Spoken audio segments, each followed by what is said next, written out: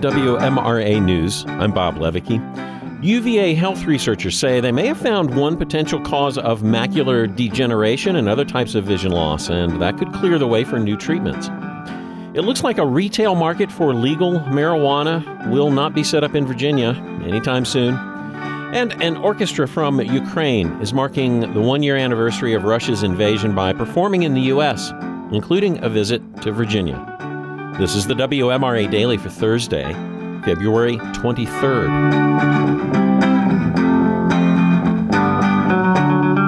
Researchers at UVA Health say they may have discovered one potential cause of macular degeneration and other types of vision loss. The problems can contribute to harmful blood vessel growth in the eye. They say the discovery could lead to new treatments for vision loss, particularly as people age. Grants from the National Institutes of Health supported that research.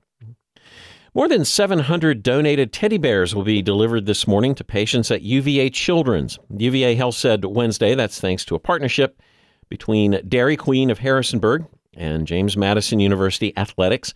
Fans donated teddy bears at the two Dairy Queens in Harrisonburg ahead of the January 28th JMU men's basketball game, where they tossed their teddy bears onto the court at halftime. Full disclosure, WMRA's operating license is held by JMU's Board of Visitors.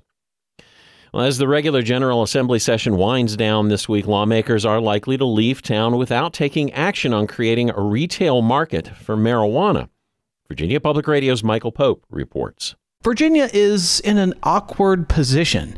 Marijuana is legal thanks to action taken by Democrats when they were in control of the General Assembly and the Executive Mansion. But when they were in power, Democrats failed to create a retail market. And now that Republicans are in control of the House of Delegates, the effort is stalled. Senator Adam Ebbin is a Democrat from Alexandria who says he does not expect much to happen until Democrats take back the House. House Republicans have resisted serious consideration of the logical extension of what we have already done by legalizing cannabis in Virginia. Not all Republicans are opposed to creating a retail market, though. Delegate Michael Webert is a Republican from Fauquier County who says the holdup is that Republicans have such divergent opinions. There is a wide range of thought on what a regulated marketplace would look like. So you have some who are much more broad in where retail shops can go, and some that want to have a really tight regulated market, almost like an ABC type market.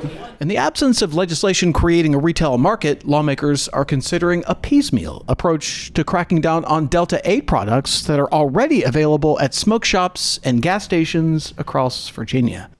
Virginia now has 4 casinos that are up and running or will be soon. The General Assembly is debating where to put a 5th one. Michael reports. The effort to allow a referendum in Petersburg to see if voters there would approve a new casino has been rejected, at least for this year. Senator Joe Morrissey is a Democrat from Richmond who says he's playing the long game, pushing budget language to prevent Richmond from holding a second referendum. This casino is going to be won not just in the fourth quarter, but in the last 2 minutes. And I would much rather be in Petersburg's position now than Richmond's.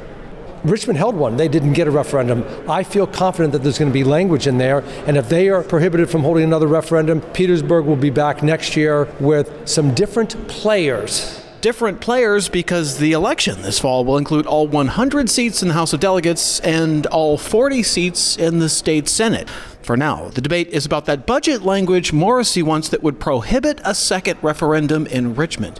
Delegate Luke Torian is a Democrat from Prince William County and a former House Appropriations chairman who says that would be a mistake. I'm not a gamer, but I certainly would like to have the opportunity, if I lived here in Richmond, to vote on bringing such a casino to the capital city.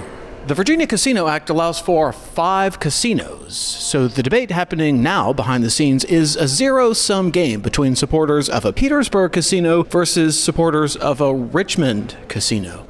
Reporting from the Capitol in Richmond, I'm Michael Pope. A newly available report describes the misuse of pepper spray by Richmond police officers during protests in the wake of George Floyd's 2020 murder. The Richmond Times-Dispatch reports that despite the acknowledged lack of training, officers interviewed for the Internal Affairs report were exonerated following the investigation. Former Chief Gerald Smith approved the document in December 2021. Among the complaints investigated was a claim by a former VPM news reporter that he was pepper sprayed and pushed to the ground by an RPD officer. Finally today, an orchestra from Ukraine is marking the one-year anniversary of Russia's invasion by performing in the United States. The Lviv National Philharmonic Orchestra's performance at Radford University this week is part of a 2-month tour. Virginia Public Radio's Roxy Todd reports.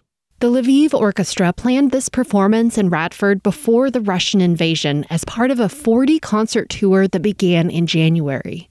Conductor Theodor Kuchar, who's Ukrainian-American and has traveled the world, says the responses from audiences has been unlike anything he's seen before. What amazed me from the first performance, as soon as the orchestra started walking on stage, the public was on its feet. They had Ukrainian flags in their pockets. They were waving them. Kuchar says every musician in the orchestra knows someone who's been killed or wounded in the war.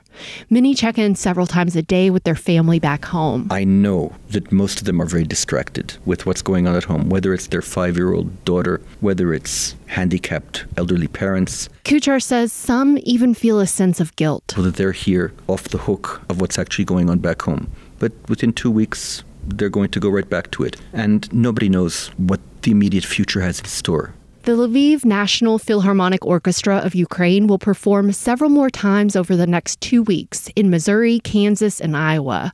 Then they'll head back to Ukraine, where sometimes there's not enough electricity and musicians have to perform in the cold. In Radford, I'm Roxy Todd. For WMRA News, I'm Bob Levicki. Thanks for listening, and enjoy your Thursday.